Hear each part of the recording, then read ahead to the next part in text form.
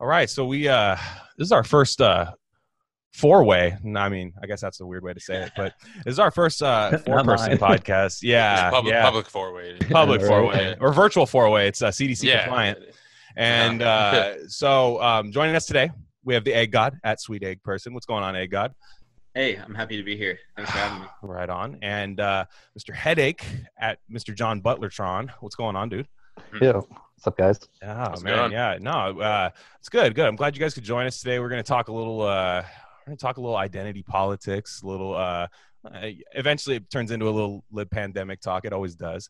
And then, man, I wanted to talk about some Chomsky versus Parenti, but the most important thing I'm going to start with first, Egg God was horny for the Carfax on the Carfax commercial. Yes, dude. So, now I have the tweet in front of me, Man, so I don't want to twist your words here. For me, that's post of the year. I just got to say that was that was a laugh out loud for like 5 minutes straight. Dude. Fantastic. I don't want to put words in his mouth. He said, "I am sexually intrigued by the Carfax Fox mascot." Hey God, if you could please just walk me through how we got there. Well, I've always been interested in mascots. All right. I don't know. They're so fascinating. They're just perpetually happy. I think the Hamburger Helper mascot's really hot too. Okay. The glove. I don't know why I was thinking about the Carfax Fox, but Can we get a clip of the Carfax? Yeah, I'll pull one up. We got to Go pull ahead. one up. Keep going. Yeah. I don't know why I thought about it, but I find that all these mascots end up in some way looking like Pete Buttigieg, because he kind of does if you look hard enough. Whoa. Okay. Wow. I don't know where I came up with that though. Sometimes I just try to think of the sickest shit I can say, and then just Yeah, I'm pulling him up right now. I mean, I'm assuming this is a dude. I'm not. I guess so. I mean, I they don't specify, but yeah, we're looking here. Cute. I mean, and Look at him with the girl with the women. Yeah, she's helpless to his influence right there. Yeah. You know, there's no there's no bound out of I respect it. No, because and I mean, would we say that maybe the lockdown's a little aiding into this a little bit? Are you starving like the Malcolm X thing? Yeah. I think we're all I think everyone's a little messed up, and everybody's looking at, the weird little anthropomorphic things on TV a little differently these days. So. Yeah, none of us are coming out of this not a furry. You could say that, right? Yeah, exactly. Yeah, I think it's crazy because I'm married, so I didn't go through that. You know what I mean? I didn't have that starving period. You know what I'm saying? And so it's funny to see this stuff because I do see people post some wild stuff. It ain't just you. People will just be like, "Yo, the mom in Dexter's lab," and you're like, "What? All right, yeah." I mean, just sure. Headache. Do you have anything on that or? Yeah, I mean, I'm here. I'm starving too. I don't know. Okay. Yeah, I'm not married. It's tough out here, man. It's tough out these streets. I wasn't really a Carfax much, but these streets. I wasn't really a Carfax guy, but now that it's December, I'm kind of starting to see it a little bit. So I like it. I like A God's gonna be at a Smith County Ford dealership buying a used car, sweating, and the guy's like, "Yeah, I got we're ready to do the tile change." He's like, I need some water. Can I see the car? He's sweating through the shirt. Yeah. I read that tweet and I had never thought of the Carfax Fox before, but I instantly got it. I was just I was like, I get this. I'm mad that it made sense. That's what dude. Exactly, dude. Yeah, I'm mad. It would be it would be very depressing and extremely postmodern is that if anything were to actually materialize between me and the Carfax Fox, when I would actually meet the Carfax Fox in person, it would probably look like shit in the way that you see an advertisement for a hamburger and it looks amazing, and then you actually buy it and it's disgusting. Or have you ever seen those drawings? Have you ever seen those drawings of SpongeBob online? They're called Spengbab, and they're just they're really gross. SPENGBAB. I'm pulling it up. Oh Jesus God! Exactly. Everybody else has to see it now. That's horrible. Yeah, no, I hate that. Whoa. Yeah. Upper right. I mean that is me certain days, but that's SpongeBob in December 2020, not much of the quarantine. Yeah, exactly. And he thinks it's ending in 2021, but But yeah, no. So Eggod, I think you just dropped it. I had a chance to read it a couple hours ago. You had an essay come out, right? You want to tell us about that? Yeah, sure. I wrote an essay on what I called the ecstasy of identity. Mm-hmm. Let me just pull it up. Yeah. I'll share it with everybody. So here you go. Oh, yeah, perfect. And so there you go. Cool. It's on Medium. Yeah, so I've been working through a couple ideas in the past months, kind of like in the way of how identity sort of shapes our reality. I've been pretty influenced by the thought of Jean Baudrillard. I don't know if you guys have read him or watched YouTube videos about him. No. A really, really interesting thinker. Headache and I are both really into him. And so it's just kind of interesting to see that a lot of these sort of radical things that have been happening over the years have been kind of sort of just super commercialized and turned into, I guess, what Guy Debord would call like spectacle, right? Just like things that on their surface might seem to like an outside person looking in like, wow, that's extremely radical. Like a lot of, like a good example is there's a mural in my town that says, it's a mural and in big words it says "Eat the rich," and I'm like, hold the phone. That's like in my head I picture the rich on like a plate and people are eating them and like yes. You know, but what it actually refers to is nothing, right? So I kind of wanted to dig into that about how all these things like that seem really radical, actually end up just referring to nothing at all. So it's just a lot of people acting out their maladies and their frustrations, but it's just a sign. It's just literally just signs. Kind of like the building the guillotine outside of Bezos' house. Like, he wrote that. He wrote that really, in here. Yeah. Oh, really? Oh, yeah. okay. It's at the end. No, it's perfect. No. Like, yeah. Literally, people are just doing it for clicks, or they want like a little 20-second clip on Twitter, you know, rather than they don't actually want to cut Bezos' head off. You know, kind of thing. Yeah. Oh, Headache and I were talking. Headache, did you want to talk about the political economy of the sign at all? Oh gosh. Yeah, maybe. Well, actually, I want to say one thing on Bezos, or the guillotine. I think we joked at the time, Meg and I, like, you could see a scenario where like the guillotine is rolled out in front of Jeff Bezos' house, and then Jeff Bezos walks outside, and like everybody just kind of lets him go by, and he goes back in his house, and the guillotine just sits there. Everyone's like, "You saw his face, right? You saw his face, right?" Yeah. Exactly. He was tripping. Yeah. Oh, dude. Oh, yeah. Dude. Oh, man. That'd be such a funny skit. That'd be that's the left right now, you know, or the radical, like you could say. I thought it was just the libs for the longest time, but it's like, no, it's not. That's what. I mean, it's defund the police is the same way.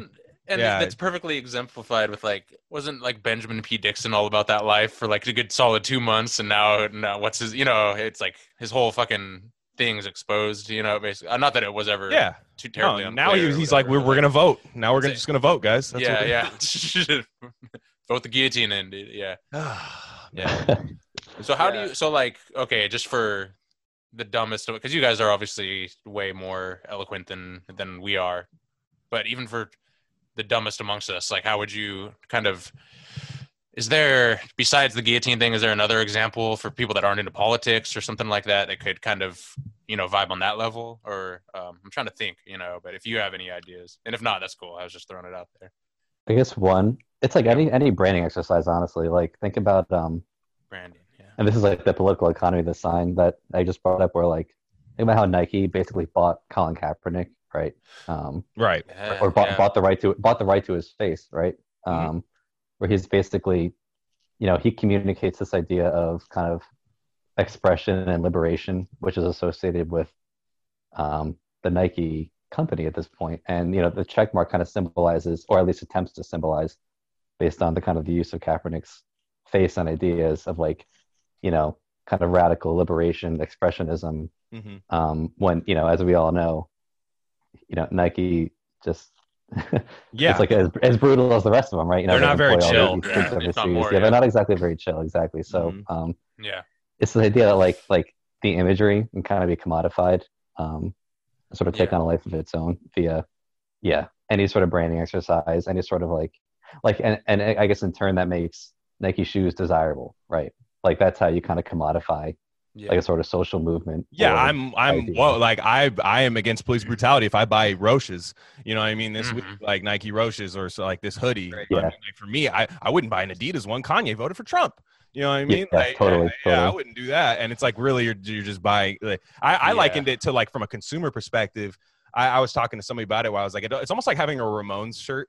You know what I mean? Like when you're in high school and you just have a Ramones shirt, and everyone's like, "You like the Ramones?" They're like, "What? Why do I have to?" You know, like they don't actually believe that in the Ramones they couldn't even name 3 or 4 songs, but I have the shirt.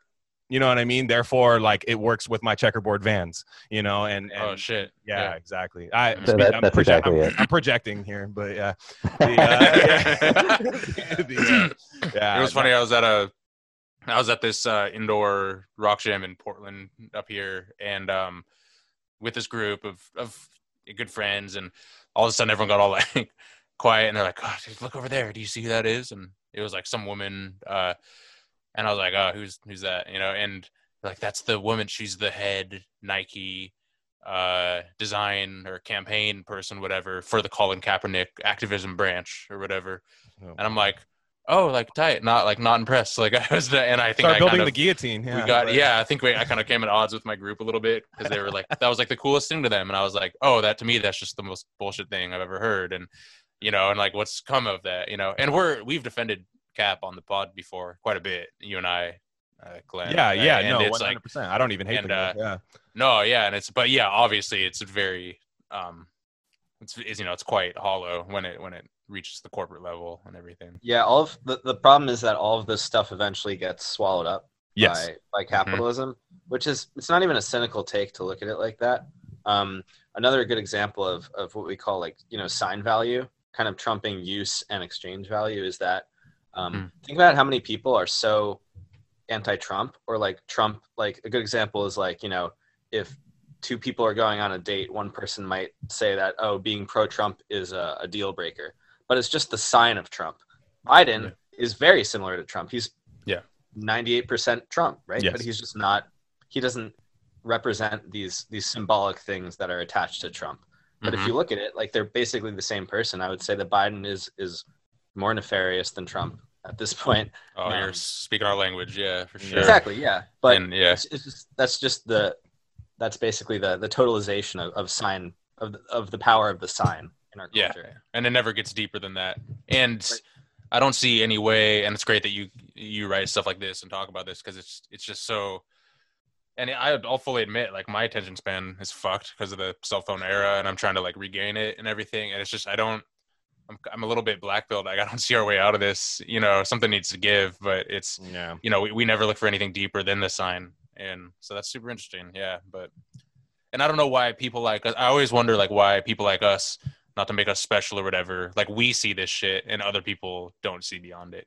You know, like, what makes us different, you know, and to not to be all like an egotistical douchebag or anything, but like, why are we wired different where we can instantly see beyond the Nike shit, and then everyone else is like, oh my God, look at the Nike, you know, Colin Kaepernick thing. This is incredible, kind of thing. I think it's like a framework thing. You know, we don't trust the entire framework of anything that could be created within that system, basically.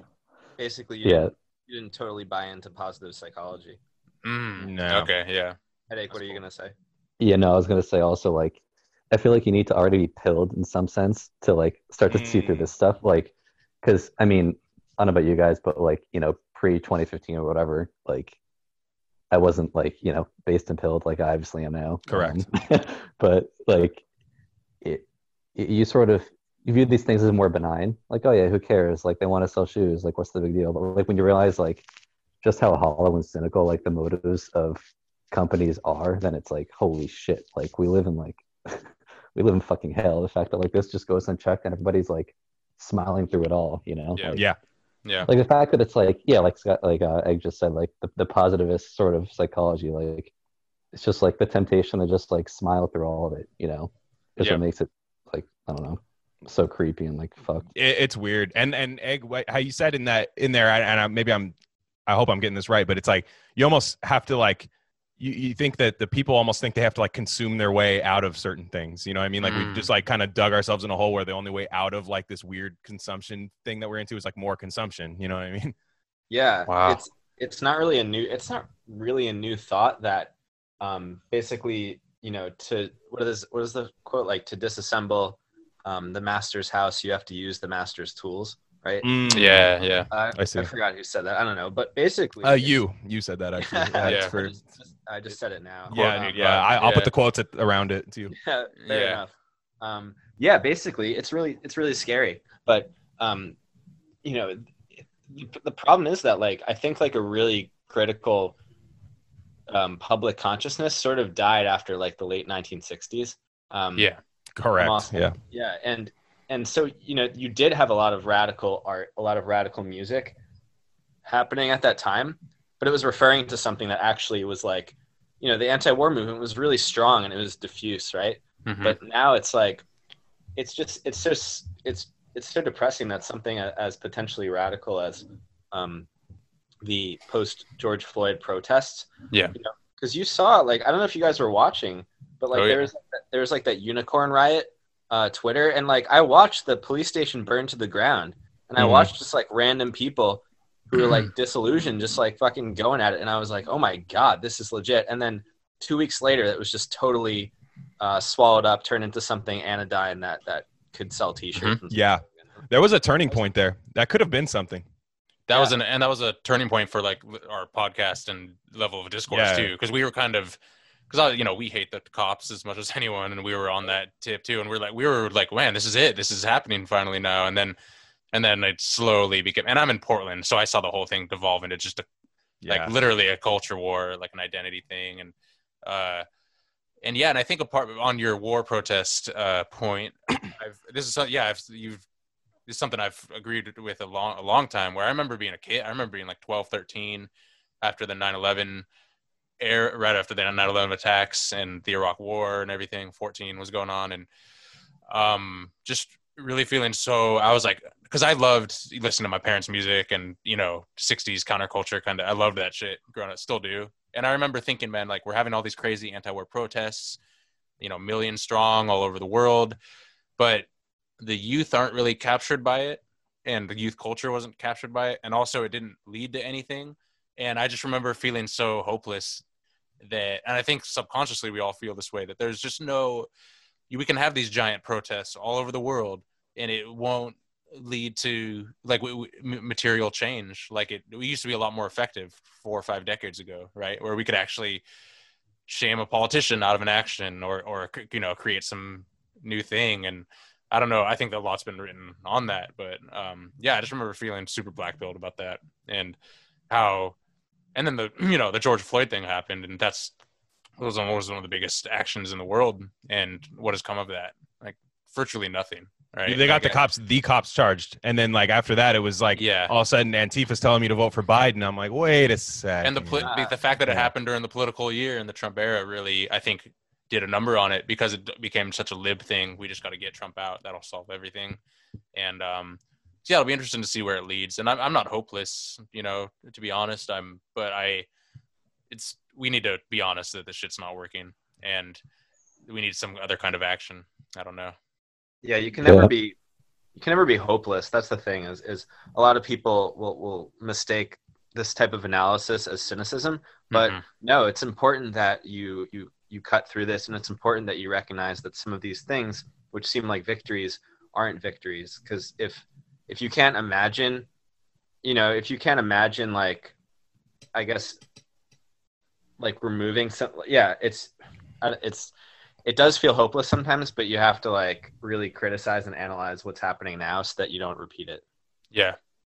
And I also feel like, to some extent, go ahead. No, go ahead. I was going to say, like your point on protest and it feeling hopeless, like, it definitely felt like that with the BLM thing. But I also feel like part of that, like, not to be too hope-filled or whatever, like, I feel like protests, I don't know, maybe I'm too hopeful, but I feel like the idea, it still can work in the sense that, like, I feel like with BLM, it's like, what were the protests really asking for? They were asking for racism to end, right? And, like, I don't really think you can protest something like that, because, like, when does racism end?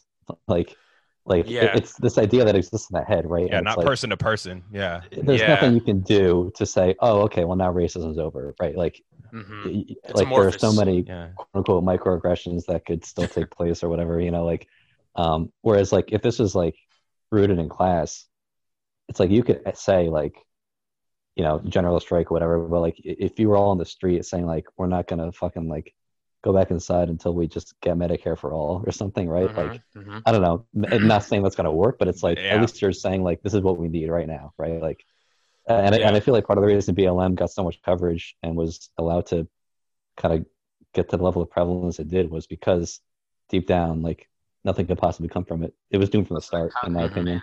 There was no concrete demand, really. Yeah, exactly. If you look at Martin Luther King, he was very, in the clouds with his analysis, and then also extremely grounded with direct action and direct demand. And he also evolved when he saw what wasn't working with his approach. And I'm saying him, but really the whole thing, right? Him and his crew and the whole energy behind it. He started the Poor People's March, and was like, all right, time to broaden this thing, time to get more. Time to bring more people in and get more organizing sanitation worker strikes and stuff like legit, like concrete stuff. Yeah, that's when he got in trouble. That was when they decided to pull the plug. Yeah, Fred Hampton bought all the housing up with all these rival gangs that didn't like each other, bought it all up, said this is housing for people, and then all of a sudden he's gone. You know what I mean? So like it's weird to see, and you don't want people to like die from it, but you realize once they do die, it was like, oh, that was going to be something. And it's also funny, I'd love to hear your guys' perspective on this, on how it's always such a conservative canard that BLM is funded by George Soros, to that effect, right? Some like boogeyman that's kind of just doing the puppet strings thing, which is not inaccurate in a lot of ways. Like it's they might have a different, they might come to a different conclusion or kind of think that for a different reason, but the people that go like, no, that's not true, it's totally authentic, and it's like, well, is it, kind of thing. And so there's like a kernel of truth there, in terms of it is being cynically used, is what I'm saying, right? And it is being by the powers that be or whatever. And the fact that you're just not going to admit that just because like a MAGA dude said it or whatever, who might happen to be actually be racist or might happen to have some dumb political takes or whatever, right? So I've thought a lot about that, and that, you automatically have to disagree with that, even though there might be some kernels of truth in there. Yeah, or else you're lumped with that guy. Exactly. You're doing the both sides thing, like, or something. Yeah. You really have to remove. You really have to kind of like remove your ego sometimes when admitting sometimes that conservatives have a point. Usually they don't have a point. Kind of like what you were saying, they come to the right conclusion for the wrong reasons. But a lot of times like with like the paid actors thing or the George Soros thing, those are their big things. But I remember seeing like a post online of like a sex worker pop up in the city, and it was sponsored by like the Open Foundation, and that's like a George Soros thing. So like that's not. What a horny bastard. Yeah. God, dude. George Soros. Yeah. He wants all the sex workers for himself. What a sicko. Yeah. Headache, do you have anything to add with that? Yeah, I kind of have a somewhat different take, which is that like, and it's a little more cynical, honestly, where it's just like, I feel like in a sense, like this is organic, meaning like people have no class consciousness to begin with, if they actually think this is what's going to get rid of oppression. I don't know. Like, I feel like both are true, right? Like George Soros, like all that stuff. I don't know a lot about that, but like Egg said, that it's Occam's razor. Like there is that element, but also the simpler explanation is that people are just dumb and fall in line with it, right? They watch the Colbert Report, see D-Ray, whatever his name is on there, and it's like, well, that's what I got to do. Right. Which is I agree with that.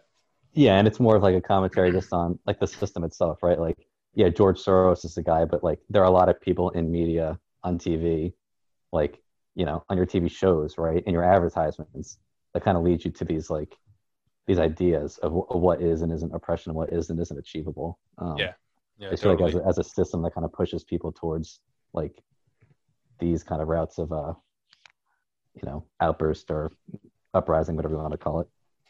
Yeah, I hear you. And like a lot of it is just like and hey, God, I remember for a long time ago I asked you about this tweet, and you probably don't even remember the conversation, but I asked you about this tweet because it really stuck. Fox, that one definitely. But Little different this one, but you had a tweet. This is a long time ago, and I saved it. Just, I mean, not even knowing we'd ever do this, but I sometimes I use shit for reference and stuff. And in other words, I hate my job and I'm on Twitter all the time. But the you had one thing, and I think this goes into like why people think, okay, if I need to be progressive, that means I need to go burn down a police station with no demands. Just burn down a police station and maybe take a Instagram picture. Maybe that gets me another 1,000 followers. Like, there's people that they think that's activism. And I think you had this tweet that I really liked where you said an overwhelming amount of, I guess, poll leftists being college age or younger is no coincidence. Imagine being taught a ton of sociology, philosophy by PMC managers when you're around 19 and 7 years from when you need to buy healthcare. So years from starting work or anything. So all you have at that point is education, because you're probably like a somewhat educated person, but you don't know what you need yet in life. So you're just going to go into the culture war. So I thought that was interesting. I think that parlays into this. Yeah, for sure. Genius. I mean, a big problem. I was just reading a stat today that about 1/3 of people after high school don't read a book, and 42%. Damn it, that's me. 42% of college. 42% of people after college don't read a book. Nice. The reason why that quote is kind of relevant is because the majority of people who are doing the work, as they say. Oh shit! Yeah.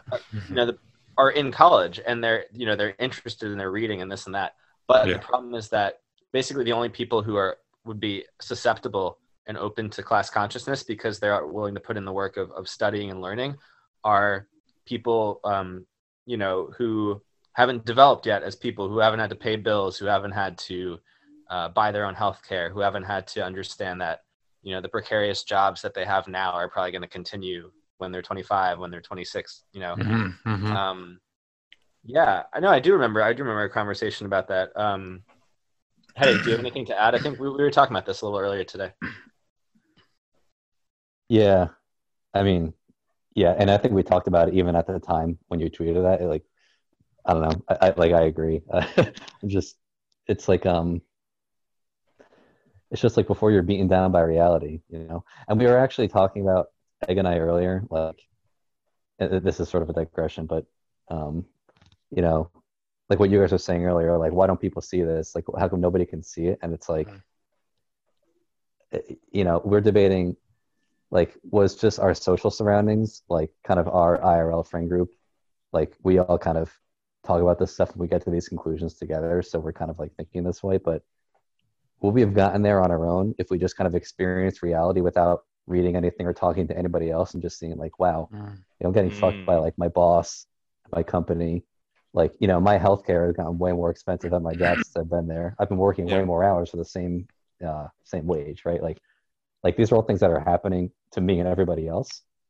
Like, is that enough to make you I mean, I guess the answer is no, it's not enough, because look where we are as a society. Like, there's no labor class consciousness, but like you have like the radicals in college that read and get taught this kind of faux radicalism, like, id Paul, whatever. And you have the adults that are just beaten down by reality that, don't really get to that point of like achieving quote unquote class consciousness. So it's like a weird, like, it's like, how do you kind of like bridge that? Exactly. And it's a lot of it's on the theory nerds and the college types and the podcast left and the bougie left and the people that say the right words and understand the problem with class consciousness and everything, but they've never struggled. I'm not saying no person who's not been poor is not a good ally or anything like that. I'm not what I'm saying, but it's why all these analyses of like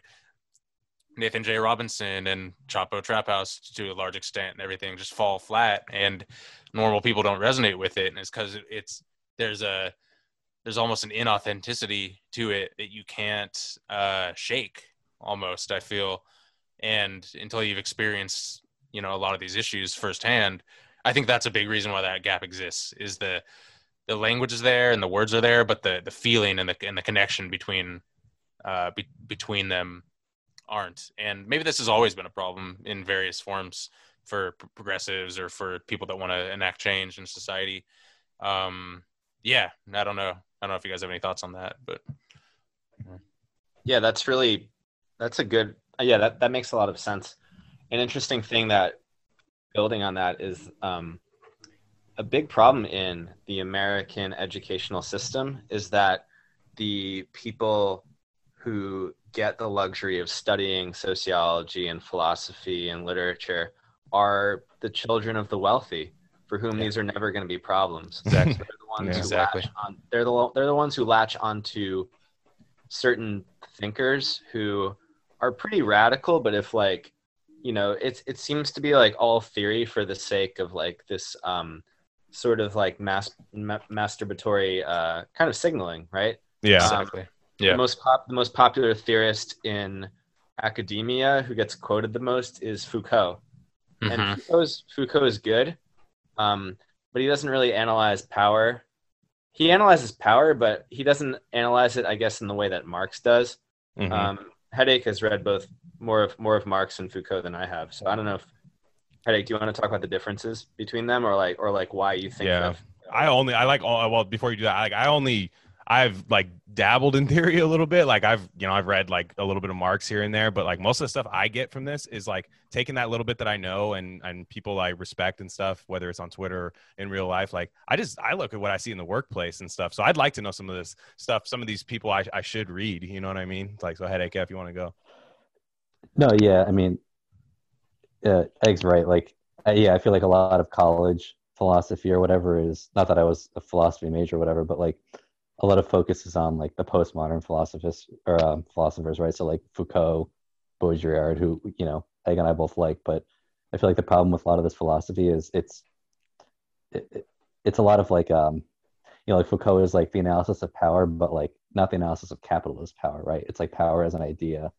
Yeah, it's very Baudrillard is amorphous, like right? It's very very amorphous, exactly. And like I feel like unless you have like a Marxist kind of grounding, or like, you know, not Marxist like, oh, I'm like a Marxist theorist or whatever, but just like, you know, like Glenn, like what you were saying, like you get it, like, right, like you get that, like you're being fucked by like the corporations, right? Yeah. Like, that's who's fucking you. And it's like they're nice compliments to that analysis. But You could like, be a I feel like Marxist if you without go in- never reading Marx. You could just understand why you're being exactly. fucked. Yeah. Yeah. Totally. No, totally. Yeah. Like it's not that complicated. Yeah, you're right. But yeah, but like we're with like we just have like these postmodern like kind of amorphous like philosophers and these thoughts, like it can kind of lead you to nowhere, or like lead you to IPOL in a lot of cases. Yes. And it kind of has with Foucault, not saying he's to blame, but kind of the academic bastardization of him has absolutely led to where we are now in academia with IPOL and everything. Would you say that's fair, or part of it, or no? Yeah, no, totally. Like, I mean, I don't know. I think, Egg, you were telling me about this, how like in economics courses, like Marx is brought up as like an afterthought when like he's probably the most influential economic thinker of the past 200 years, right? Yeah. Like, you know. Yeah. Although, you know, I think I feel like if go ahead. My friend has a funny point on kind of the conservative bros that are always like, you know, we need to go back to Western civilization, and you know how you know Western philosophy and, you know, and tradition has been taught in universities, and it's like, oh, like Marx, you know, like that Western philosopher, you know, so why not him, you know? Yes. Yeah, totally. Yeah. What do you think of Chomsky's critique of Foucault? Like, I know they were kind of tight, but also had some disagreements, and I'm too dumb to understand it, so I don't know. I actually don't. Yeah, I watched their debate, but like years ago. I actually I don't know if you remember, but I don't really have a lot to say on that, honestly. Okay. I'm not terribly familiar. No, I don't. What's the critique? I don't know it. I'm trying to remember. We'll have to bring it up in another episode. Yeah, but I think he was questioning the power as like its own entity unto itself, kind of thing, and without the class element, without the material analysis element. And I mean, Foucault always questions like institutional power and power, like I guess power in terms of hierarchies. But if you can sort of question it in these ways that don't sort of connect to like class, that's totally safe and that's perfect to teach. And that's, I mean, yeah, like what you're saying, yeah. Like I think Foucault is great, and I think he's pretty radical. But kind of like what Headache said, if you read him first and you don't understand the labor relation primarily, then you're just gonna be He was gonna say abolish prisons, like just abolish the fucking prisons, defund the police, right? Like, and then it'll all be good, right? It's like the fundamental point of like, understanding kind of a capitalist system is like the power is gonna like reemerge, right, and probably be worse. Like creative destruction is so powerful within capitalism. Like if you just defund the police or like abolish prisons, but like don't change anything else about society, it's like you're gonna get like some sort of bastardized like public-private partnership kind of form of a prison where it's like instead of guards and being in cells, you're just going to be under home arrest and you're going to have security cameras in your house. And if you step foot outside your front door, like you get, electric shock or something, right? Yeah, some Chaz guy comes up and just paralyzes you. Like, God damn it. God damn it. I miss Officer Brantley. How does food, and I'm just thinking of this now, I don't have any cohesive thoughts on the matter. Because we kind of make fun of a lot on this pod, like the authoritarian left that has this like kind of rosy view of like, let's say China or something, right? And kind of, and they just, how does that square with the Foucault thing? Is that a thing or is that? Like they want like, no, America, we turn that into China, we're good. You know what I mean? I'm like, well, why? Yeah. Why are we good? It doesn't make any sense. Like, why can't we, why does it have to, even if it's not to a thinker or anything, but like why does it have to be America just has to like copy another country's blueprint when it's like we're trying to like take down these things that have never really happened in history. Like there's never been a fucking Amazon before. Like there's never been, any, and look, there's been oil tycoons in the past. There's been, things like that and huge businessmen, but I don't think it's the same thing, So I don't know. I don't even know what my question is there, but this is weird. Yeah. No, you're so right. This is like what, not to bring up another philosopher, but like this is like what Marcuse calls like one-dimensional society or one-dimensional thought, right? Like, oh yeah, we need to just copy China, or we need to be China, or even like the USSR, right? Like copy. We need to have another Lenin, another 1917 or whatever. Yeah. Like it's so like cringe this to me. idea that like, it's like because it's like the idea that not that the strategy of organizing labor isn't useful, obviously, and like making demands from the ruling class, but like the idea that like history is somewhat static and that like you can apply the same strategies from 100 years ago to today. You can take societies that exist today and just apply them to our own. Like you're thinking about like reality, right? It's like we need to work within reality.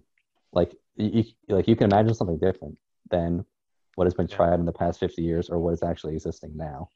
That kind of gets, it's more like thought experiments, honestly. Like, I mean, at the end of the day, like our best hope is to like, like I was listening to your guys' last episode, like get like Medicare for all, like if we at all can, it's like these are like such big picture kind of like steps and conversations. But it's like you don't need to just take. It's like you're looking within the circle, right? The circle of like what is exist in reality, but that doesn't, just because it exists or doesn't exist doesn't mean it is or is not possible. Right? There's a huge lack of imagination on the current left or whatever. Yeah. I like, and I don't even think they want that. That's the thing. There's no way you grew up in America I'm 30. You grew up in America for 30 years and you're just like, I want Soviet Russia. That's a mentality change. There's no way your mentality is going to change where you wake up and it's like, well, this is life now and I love it. It's like, no, you just want to wear that weird Russian hat and pose with a gun. Like I understand that. Like I understand that. That's fine. But like we need something new, man. It's cosplay. And exactly. And it's catharsis, right? Like I think everybody recognizes how helpless they are as individual actors and agents. Like I really do also kind of cringe when I see like the epic like Leninist stuff. I'm just has the labor relation has been so fucking mystified since 1917. Yeah. Kidding me? Like nobody sees himself as a worker. Like you have to create class consciousness before you can do any of this stuff, because like why don't Americans like hit the streets when this stuff happens, whereas the French, like if their oil is raised 1 cent, they'll be out for 3 days. I was gonna bring that up, the French American paradox. Yeah, go on about that, on how we're just so lame compared to. We're extremely well. I mean, there's a bunch of reasons why, but I mean, we're disorganized. There's no social safety net. the poor, not all of them, obviously they're not a monolith, but for the most part, poor Americans just, there's that quote that's misattributed to, I think, Steinbeck, that, you don't have a country of working class people, you have a country of temporarily embarrassed millionaires. Yeah. So that was Steinbeck? Okay, yeah. That's no, cool. it was misattributed to him, but okay. Sorry. it's associated with him. But yeah, basically it's sort of the same thing. Like, people come to America to strike it rich, and if the possibility of striking it rich isn't there, what's the point of being poor now? You know what I mean? Mm-hmm. So that's like the ultimate irony, is that you have a country of poor people who don't recognize that they are poor and that they share a common interest. Yeah.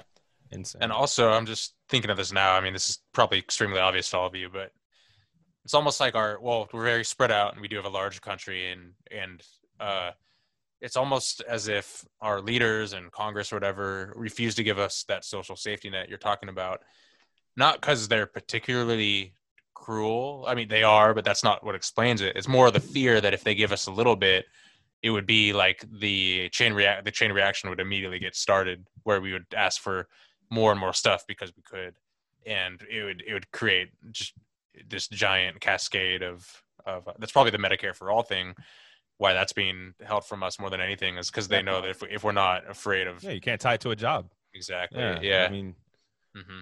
Yeah, exactly. Yeah, definitely. And it's weird. Yeah. It's weird. America has the least. We do. I'm hopeful for sure of our revolutionary capacity, to where we're incredibly lame now, but I do feel that we have, once enough people wake up and see this stuff going on, we can make incredible changes, and all hope isn't lost.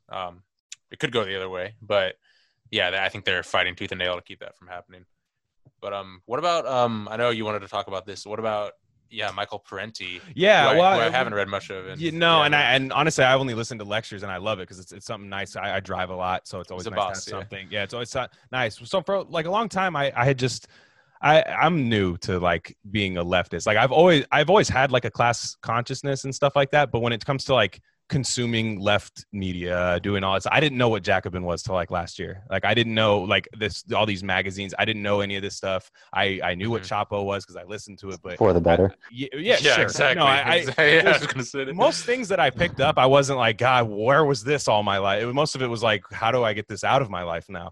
But the one thing I went straight to Chomsky after a while, because I was just like, man, like this is cool, right? I've read like On Anarchism and things like that. Like, and I like them; they're fine. But when, especially with like electoral politics and stuff, like he's always like, he values like harm reduction more than almost anything, and his idea of harm reduction, anyways. But like.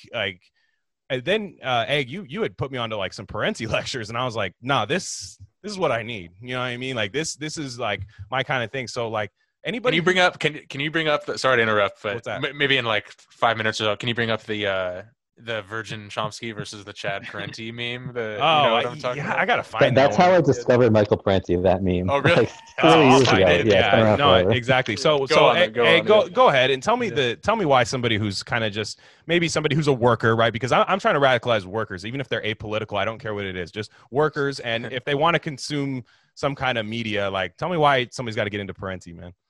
Yeah, sure. I mean, I'll probably call on Headache to help me out, because he actually turned me on to Parenti. Nice. I guess through the meme. But what resonated what resonates about Parenti is that he is just like this kind of working class Italian guy who he doesn't really abide by any sort of norms in terms of like, he kind of shits on his private school education. He kind of laughs at like the people who ask him to do like, IdPol stuff. And he kind of he understands that arguments made on the basis of class are the most dangerous. And that's why they're the ones that people don't hear about. Like, I'm just trying to think, Headache, do you have anything to add about, we were just talking about it. Yeah, we were just talking about it. Like Parenti just so clearly, like, I'm kind of convinced, like, if everybody just like was fed like 5 Parenti lectures and had to like sit down and understand them, like we would have Medicare for all like next year, like it's just like he puts it in such clear terms, like his one lecture on forget what it's called. It's my favorite one though. Like on imperialism. Imperialism, yeah. Yeah, and That's he a just good starts one. it off with like there are like three groups of people: Group A, Group B, Group C. Group C, like Group C is the underclass. Group B is people that like work and have money, but they can't just quit their jobs and retire or whatever. And then Group A, of course, is the ownership class. Yeah. And it just makes it so clear, like Group A is doing everything in their power to make sure, like, you are desperate enough to keep working for them for $8 an hour, right? Or less if you're in a foreign country. Chomsky is just sort of like, just like a professor. I don't know. Like, Isn't he like a dialectics like professor too? He's not even He's a like, linguistics yeah, guy. linguistics. oh, he's there a you go. linguistics guy. Yeah, Yeah. yeah. And he's just like an anarchist, like. I love that part of the meme. Is 80 years old still an anarchist? Or Yeah, I'm actually. I got it right now. I might as well just pull it up. Yeah, Pull it up.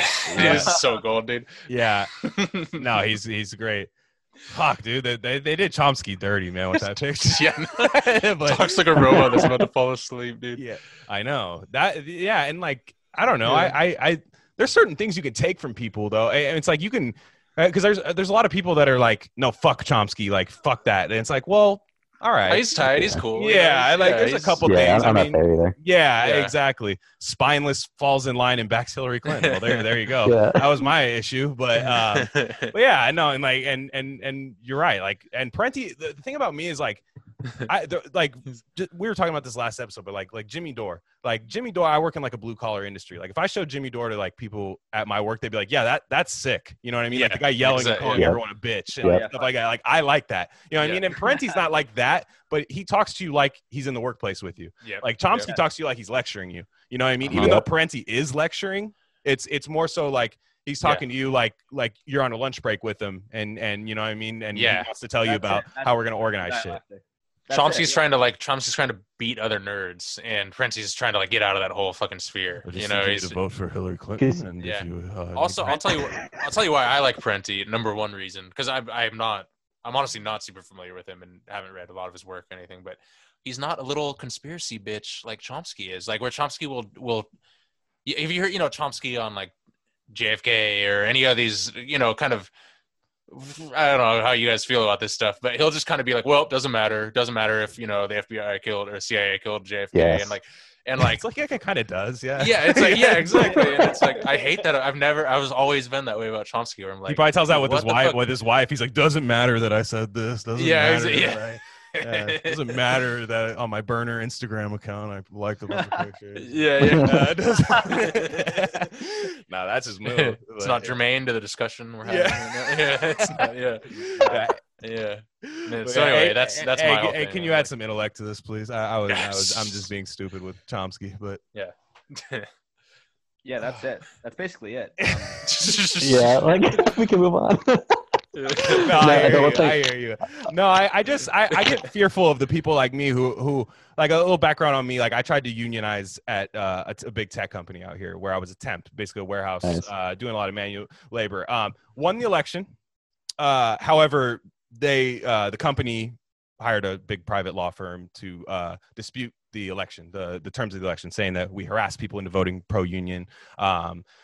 Took basically everybody out of the, found a gay black person, found, a woman here just to say that, hey, these guys were kind of intimidating with all that kind of stuff. And we had the same identities on our side, but it didn't matter. Right. So at that time, I'm, around this time was happening, I'm really big into like fuck George Zimmerman, all this kind of stuff that happened. And I still am, of course, it's terrible. But I started to realize it's like, no, they're pushing that shit so we don't ever try to like work together with anything. You know what I mean? And basically, long story short, what the company did was they just strung that case out. We were on 2-year contracts as temps. So they strung that case out to where anybody who was doing any heavy lifting for the organizing, their contract was up. And then after that, just basically the balloon just popped. And then you just hire a bunch of other people. So I realized at that point, I'm like, man, we got fucked by basically capital using identity politics against us. You know what I mean? And you'll never win that battle. So that was always why I kind of pushed me even more. I don't want to say left, because what is that even anymore? But it pushed me more that way to really be a materialist. Yeah, identity politics has the interesting thing about identity politics is that it started out, I guess, at a good place. Like, you know, you can use your identity to understand that people with, you know, like, have you heard of like the matrix of oppression, where you kind of look at other people's oppressions and you're like, okay, like I'm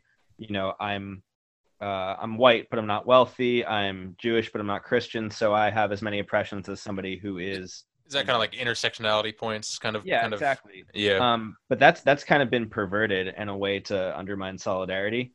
I wrote an essay on this that I talked about with the Fed Post a few months ago. About how IDPOL, it kind of undermines solidarity in that it sort of treats certain, I guess, minority groups as monoliths who can never, you know, on the basis of certain identity signifiers, share interests with other people. I think one of the guys who writes for Twink Rev had a really good tweet. Otter. Oh, River. I love River. Oh, we were just talking about it. Yeah, slaps, awesome. Dude. Love that guy. At Lefty awesome. Otter. I know River. Yeah, Lefty Otter. Yeah, he's awesome. He's unapologetic. Awesome. But he's like, IDPOL has basically made it so that, you know, what does he say? Like, it mystifies the difference between like a bourgeois Indian doctor and like a Guatemalan line cook. I saw that.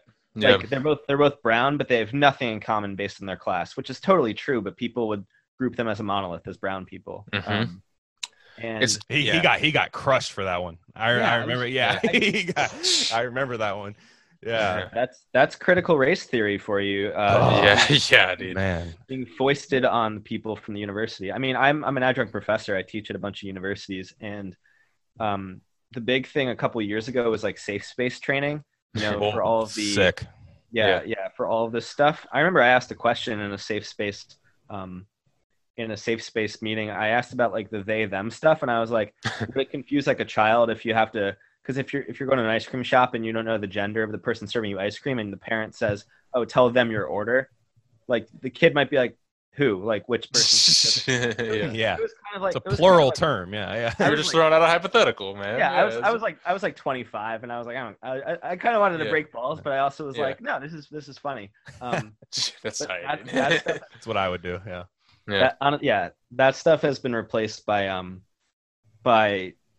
the I guess like anti-racism training, which is kind of like what Headache was saying. Like, you're never going to be able to treat racism. You're never going to be able to like the way racism is treated is as this. It's like this this disease of the mind that has to be destroyed with tons of like conversion therapy for like homosexual shit. Like it's like they want to do that almost. You're like, what the hell? Because there's nothing. Sorry to jump in like real quick, but like there's no like we don't have Jim Crow laws anymore, right? So it's like they're racist. Like the racist laws that exist are like laws that disproportionately impact people of color, which happen to be poor people, right? Like those are the racist laws that exist now. So it's like, and it's more of it's a neoliberal thing too, more than anything. I feel, right? Those kind of overbearing policies. That, of course, totally. Yeah, and so it's like where we're at now. Like, you can jump back in, but it's like you're asking to correct behavior. There's nothing policy wise that's like this law says black people or brown people or whatever can't do this. Maybe immigration is something, I guess, but like sure. I mean, borders are still mostly open. But anyway, Ike, sorry to cut you off. No, I don't remember where I was. Well, I love how nothing got my dick harder more this year than we're cutting it there. Just that. Yeah, I just wanted to hear that. But Car Fox. Seeing every minority group shift in favor of Trump for this election was just such a lib own to me. I was like, fuck, that's hilarious. Like I knew that would kind of happen, but I didn't know it happened. I saw it coming. Yeah, I don't know what happened. Like I don't know, every fucking group would like shift like that, and like maybe you guys could talk about that. Yeah. He's fighting for $2,000. I just seen today. He's like, hey, this 600 ain't gonna do it. We're giving all this money to these fucking countries that, like, he didn't say Israel, but okay. You know what I mean? Like, he didn't mention the 500 million to Israel, but you know, he's got to know where his bread is buttered. But he said, like, he was like, he went for like 3 minutes, giving money to Guatemala. We're giving money to Costa Rica. we're giving money to Venezuela. It was like Mambo number 5, like almost, or like Freaka Leak or something, where he's just naming all the girls' names. A little bit of Guatemala. Yeah, exactly. And he was just going on, and like I'm like, if I'm like, and I'm not gonna put myself in the shoes of anything I'm not, but like if I'm just a single issue voter, I'm like, yeah, I'd rather have $2,000. You know what I mean? Like I'd rather have that than fucking this $600 bullshit. But then they're getting caught up in these corporate liabilities, which I'm sorry, were the Democrats trying to stop corporations from being sued for or, you know what I mean, for coronavirus? Like I never saw that. So I understood. I saw it coming. I work in the construction field. I saw a lot of people going like, dude, I fuck with Trump, dude. Like I do not fuck with Biden. And they're Mexican, they're black, Asian. Like I've seen it happen, man. It's like, dude, it's the Biden shit isn't as popular as it is on TV. And without COVID, I don't think he would have won. So it's crazy. Facts.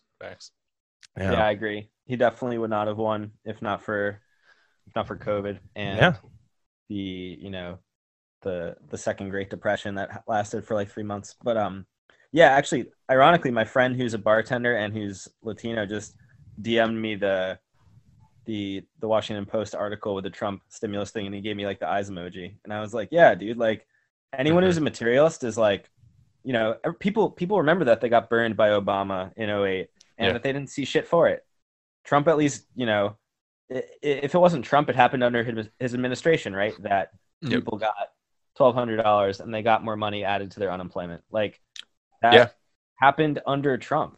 And not to say that it was Trump's doing, but like, I don't think like a neolib technocrat would have, gone for that. No, I mean, Obama didn't give a shit in 2008.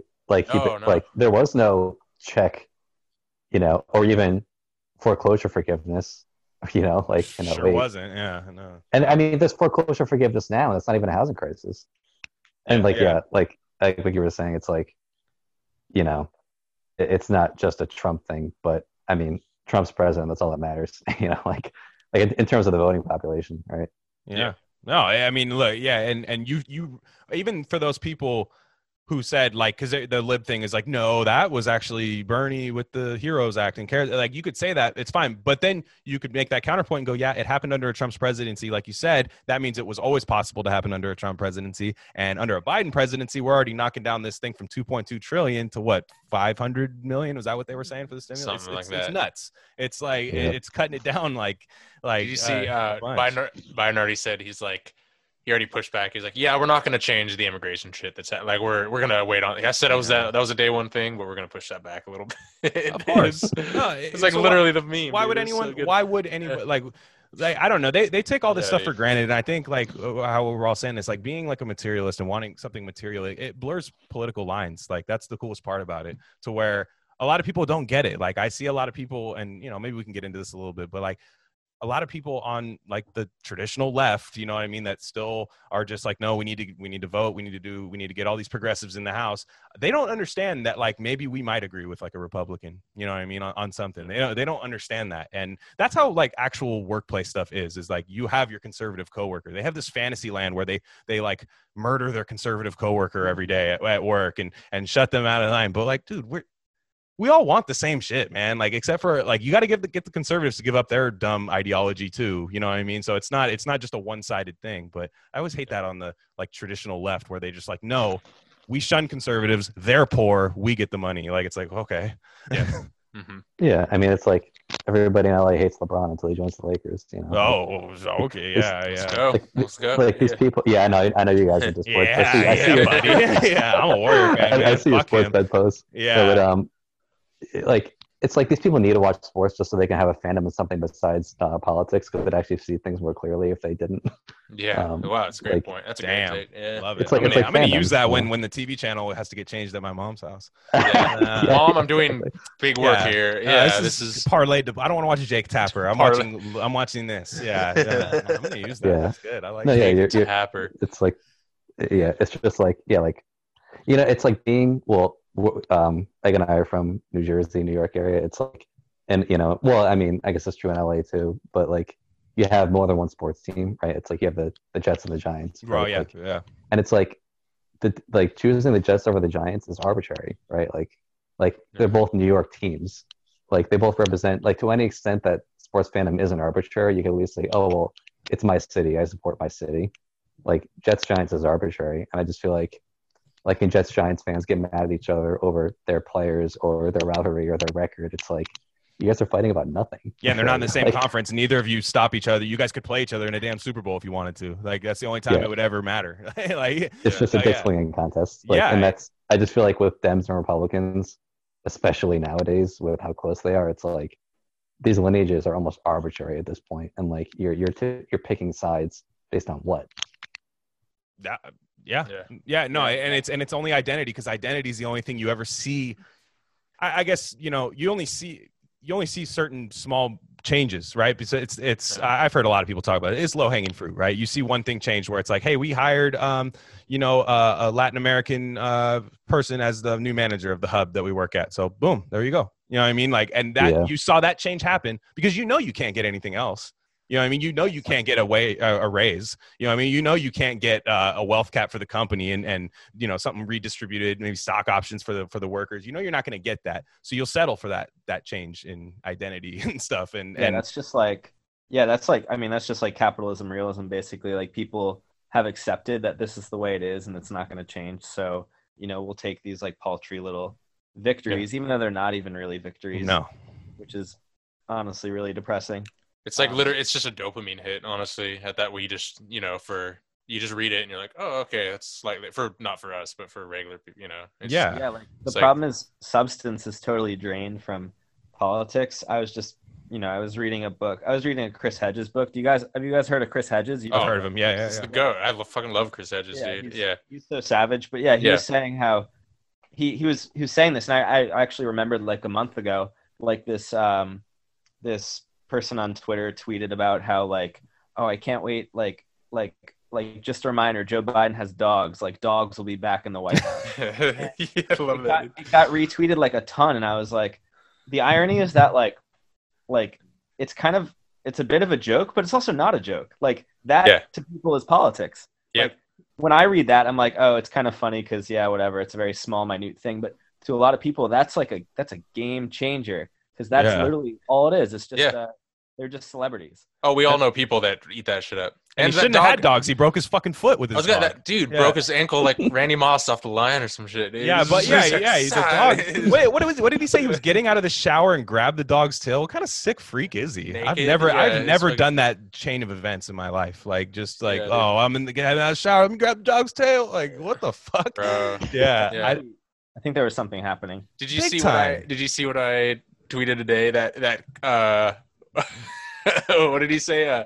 When some media figure asked him about his son and the corruption with Ukraine and China again at some press conference, and he does the whole Biden thing, like and he like walks off, and as he's walking off, he turns around and he's like, "You're a real one-horse pony, one horse pony." That rocks, dude. That's so dope, dude.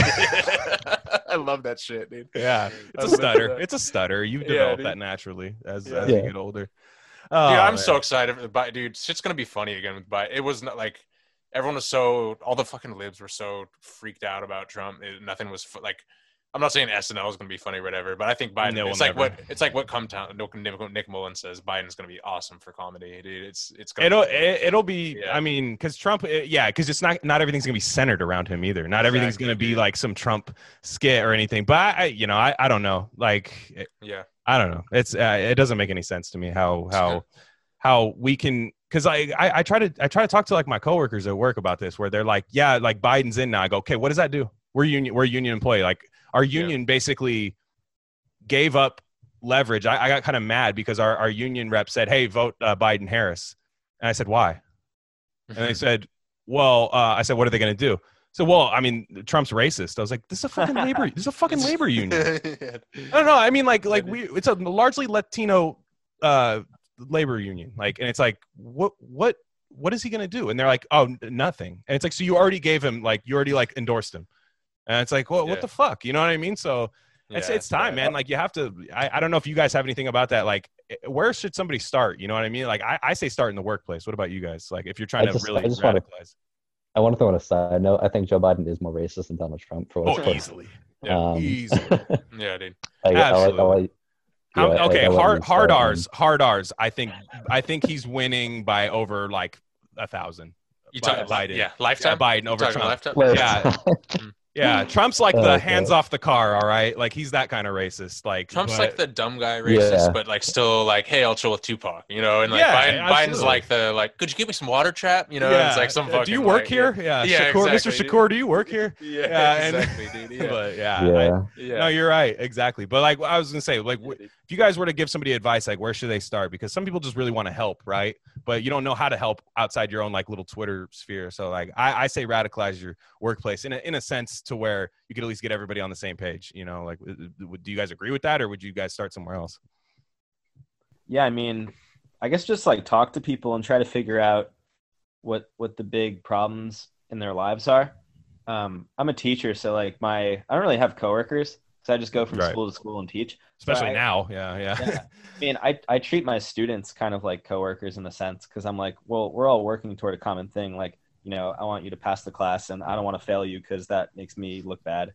So we're all kind of on the same page. But yeah, whenever I talk to them about the political and stuff, I always ask them like, you know, what's the biggest thing facing you? Like, and a lot of them will say stuff like, you know, tuition hikes. I'm not seeing anything for my money. And I'll be like, okay, well, let's talk about why that is. And then boom, from there, you can just break down kind of the hierarchy of why of the university system in general, right? The university mirrors the corporation.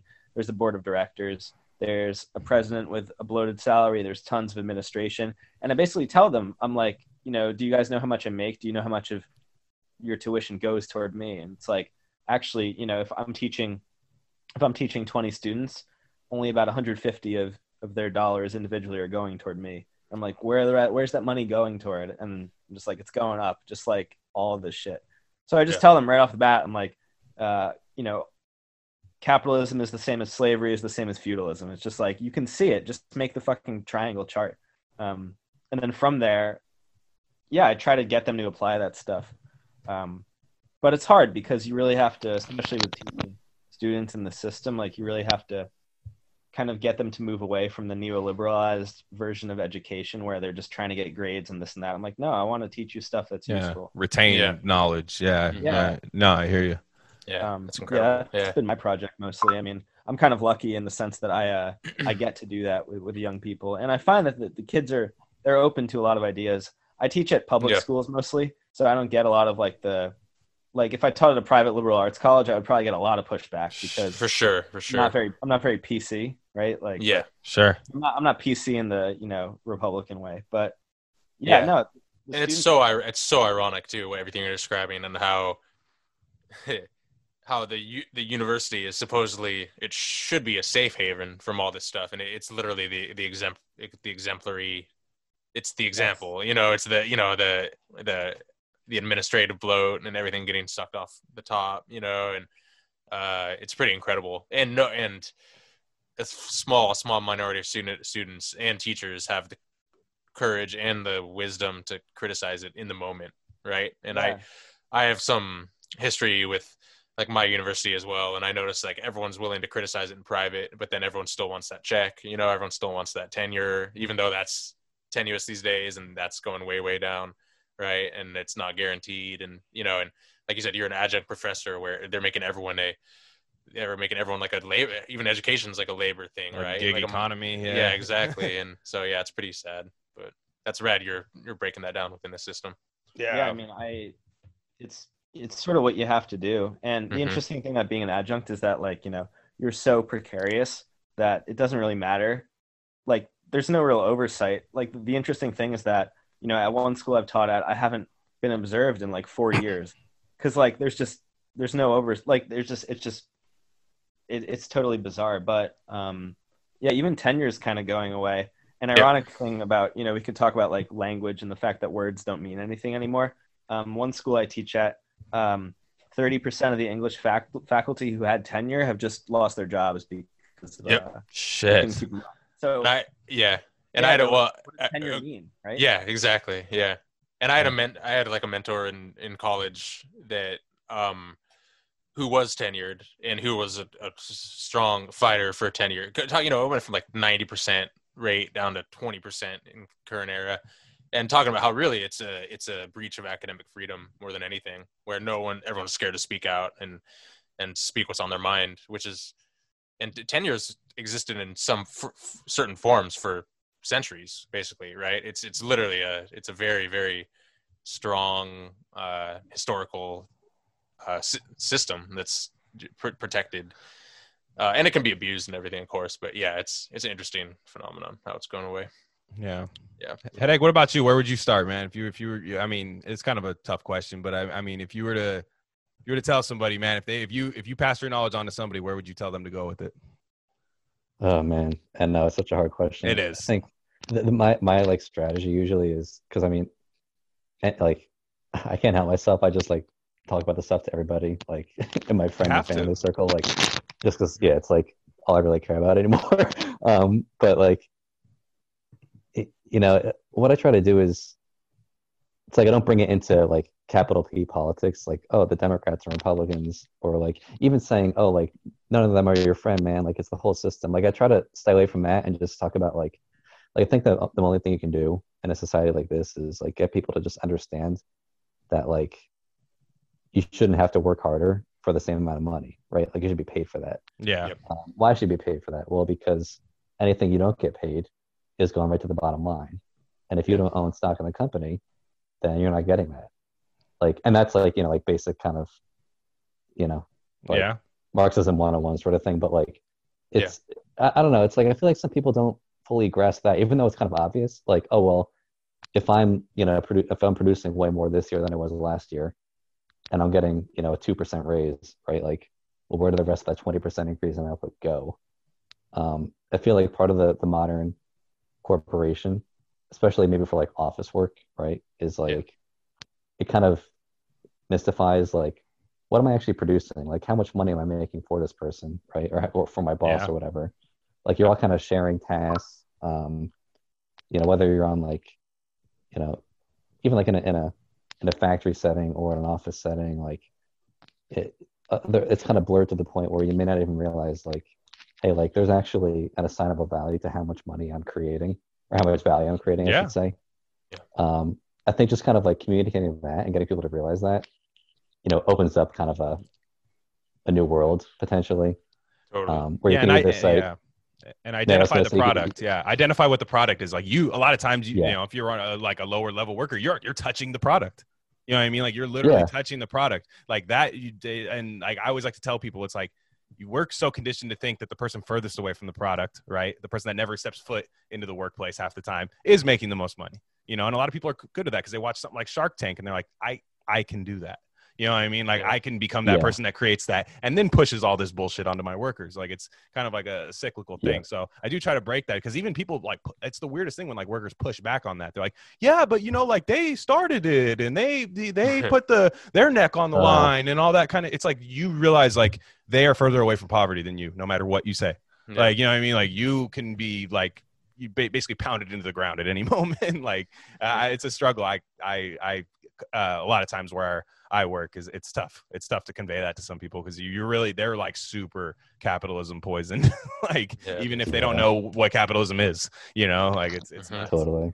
And like I feel like what so many people do is they say like, oh well, I'm making more than people at this company. Right. Oh yeah. Oh, or I'm making more than the average person, so like I'm actually being treated well. Oh, my company gives me healthcare. It's like, honestly, and this is like the whole PMC debate partially, but it's like, you're getting paid $100,000 a year, but you're producing $1 million of value. It's like you're still being underpaid, right? Yeah, like, straight up. Not that I'm like trying to radicalize people that make six figures, whatever. Not that I know many people that do in the first place, but like, the idea still stands. Like, people love to compare their salary, because like I have people kind of close to me that work in office settings that say like, oh well, my salary is good compared to people that make $10 an hour, right? Or it's like, well, that's not who you're supposed to be comparing it to.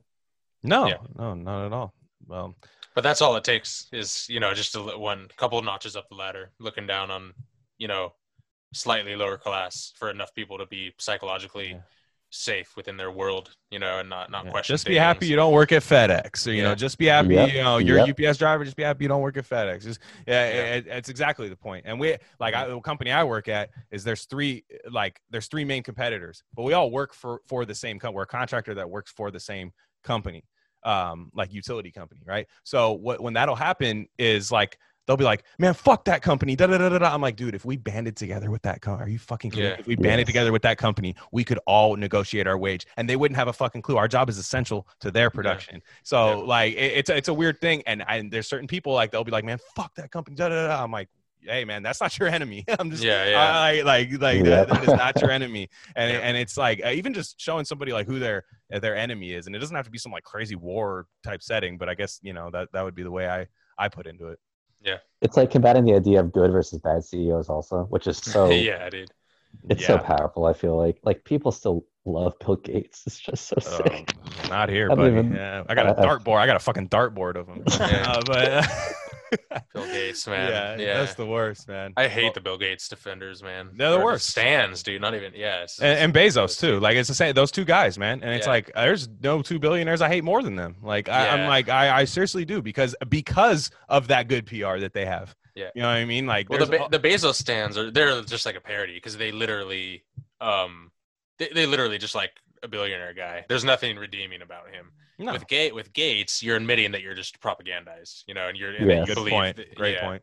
And with Elon, that's a little different because like he's like actually, I could get why some like teenage fanboys like this guy's cool as fuck, and it's like because he's got like cool companies and shit, cool in the sense that it's like rockets and you know what I mean, and it's whereas like Gates is just like it's a public health crusade. Yeah, everybody's seen that dancing video. It's not fucking cool, man. Like the Microsoft My 98 meme, none of that shit is cool, man. He's a fucking turtle, man. Like fuck that guy. But and he's also arguably one of the most he's top 5 most ruthless capitalists of all time, like in terms of but you're sold the idea that eventually you could become that, and there's a whole small business debate. I don't even want to get into it because we will wrap up soon, but like there's a small business debate, but then like the part I never see people talking about is the small business owners that think that they're like a step away, a good fucking quarter away from becoming Bezos or Bill Gates, and it's like, dude, you're not even in that same stratosphere as these guys. Like it's so funny, man, how like that part of it doesn't get talked about. But we'll wrap it up here because I know Sai's got to go, but I appreciate you guys coming by, man. It was really good. A pleasure. Thank you. Yeah. Thanks for having us. This was really fun. Mm-hmm. Yeah. Well, no, come again soon. Yeah, anytime you guys want to come on, or maybe we'll meet up on another podcast. On who knows? You know, what I mean, hey, God, appreciate you coming by too, man. Yeah, thanks so much. This was a lot of fun. Very stimulating. No problem. So Egg God, we will put it on the YouTube for anybody who's not listening on YouTube. Egg God is at Sweet Egg Person, and Headache is at Mr. John Butlertron. Do I have that right? Yeah, you got it. Yeah, no, perfect. And Egg, I will put your essay that we talked about earlier. I'm going to put that in the liner notes, so everybody check that out. So he's at Crypto Sci. I'm at Glenn Rockney. This is at Rare Candy Pod 1. Appreciate you guys tuning in. Just check us out on pretty much all platforms. Thanks again, guys. Thanks. All right.